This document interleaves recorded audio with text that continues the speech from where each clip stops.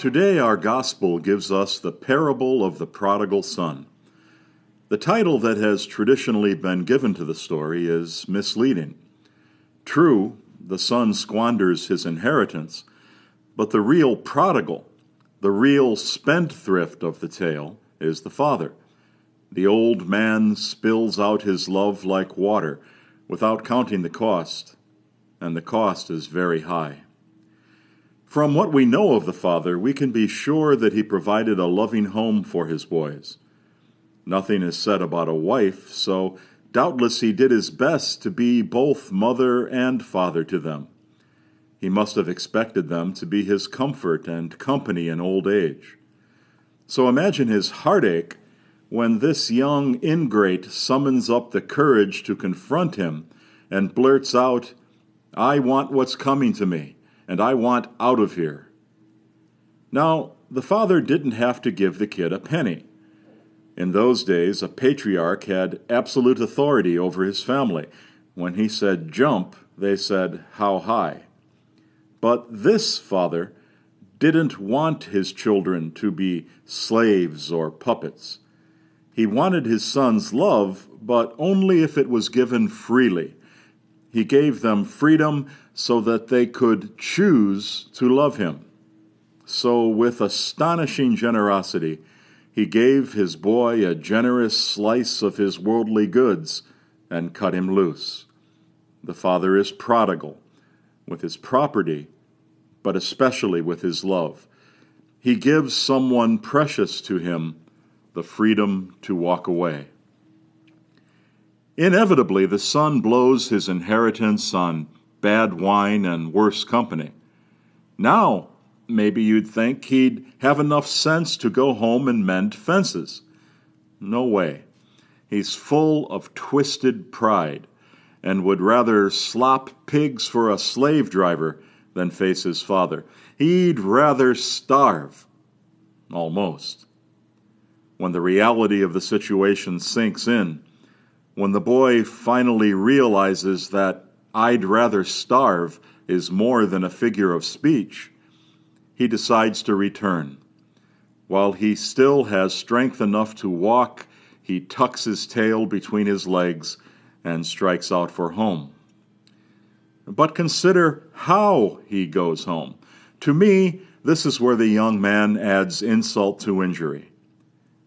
Now, the gracious thing to do would be simply to throw himself on the mercy of his father, to return unconditionally. But he can't do that. He still has something stuck in his craw. Maybe it's pride. Maybe it's fear of rejection. Or it could be some perverse form of sibling rivalry. Apparently the old refrain, "Father always loved you best," was not unknown in his family. Anyway, he doesn't simply return and beg forgiveness. Instead, all the way home, to the accompaniment of his rumbling stomach, he practices a stilted little speech.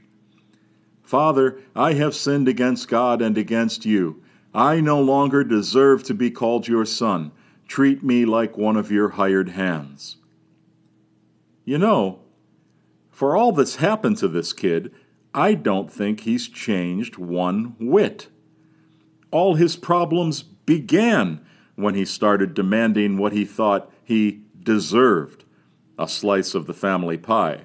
Now, after all he's been through, he's still talking about what he does and does not deserve. So much for the idea that travel is broadening. He doesn't deserve to be treated as a son any longer, but he somehow figures he still rates being a farmhand. You can just see him on the long trek home, resolving to give his father an honest day's labor for a fair wage.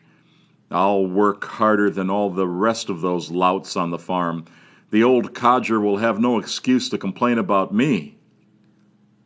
The bottom line is, he doesn't want to be indebted to his father.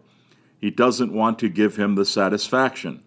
He's still appealing to what he thinks is justice instead of opening himself to his father's love. Now, if he got what he really deserved, he wouldn't be able to sit down for a week. But of course, that doesn't occur to him. Finally, he draws near home. While he's still a long way off, his father sees him, drops what he's doing, and runs out to meet him. The old man is overcome with joy. He throws his arms around the boy and shouts and weeps and generally makes a fool of himself in front of the kid. The whole household is in an uproar, with servants running every which way for robes and rings and books of recipes for fatted calf. And through it all, his son is stiff. He's still standing on his dignity. Even after this outrageous demonstration of affection, he still insists on giving his little speech. I am not worthy to be your son. The whole well-practiced spiel. At this point, you'd think the father would draw back.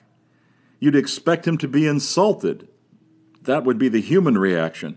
You'd expect him to say something like, "You little schlemiel, after all these years, don't you know me better than that? Can't you give me a little credit? I'm not going to make you a farmhand. You're my son." But not a word of it. Instead, he announces, "Let's celebrate. This son of mine was dead and has come back to life. He was lost and is found." Then the party begins. The father in the story is God, the same God who in our first reading is raining bread from heaven all over the chosen people. And if that weren't enough, whole flocks of quail keep dropping right into their cooking pots. The birds do everything but pluck their own feathers. And all the while, the people are moaning and complaining about how they deserve better. Then, one day, the bread from heaven stops falling. Is it because God is sick and tired of the people's carping ingratitude? No. It's because God has something even better for them, a promised land overflowing with milk and honey. The point is, God doesn't want to give us what we deserve. Thank heaven for that.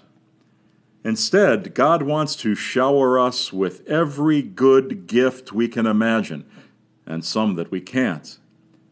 God wants to be mother and father to us. Actually, a parent's love is only a shadow of what God feels for us. It's just the best human analogy we have. Though a mother forsake her child, God will not abandon you. God will not abandon us, but God wants us to choose to give our love in return. We are free to walk away. But whenever we turn around, there God will be, ready to sweep us up in a loving embrace. God isn't afraid to look foolish in front of us. We are free to walk away. Does that mean God isn't hurt by our treachery, doesn't feel pain at our ingratitude? The crucifixion ought to lay that idea to rest. God is willing to take us back on our own terms. That's fortunate because even when we do respond to divine love, we are stiff and reserved about it, like a 12-year-old boy embarrassed by his mother's hug. But God doesn't demand graciousness from us or perfect contrition. God just wants us to come home. Then the party can begin.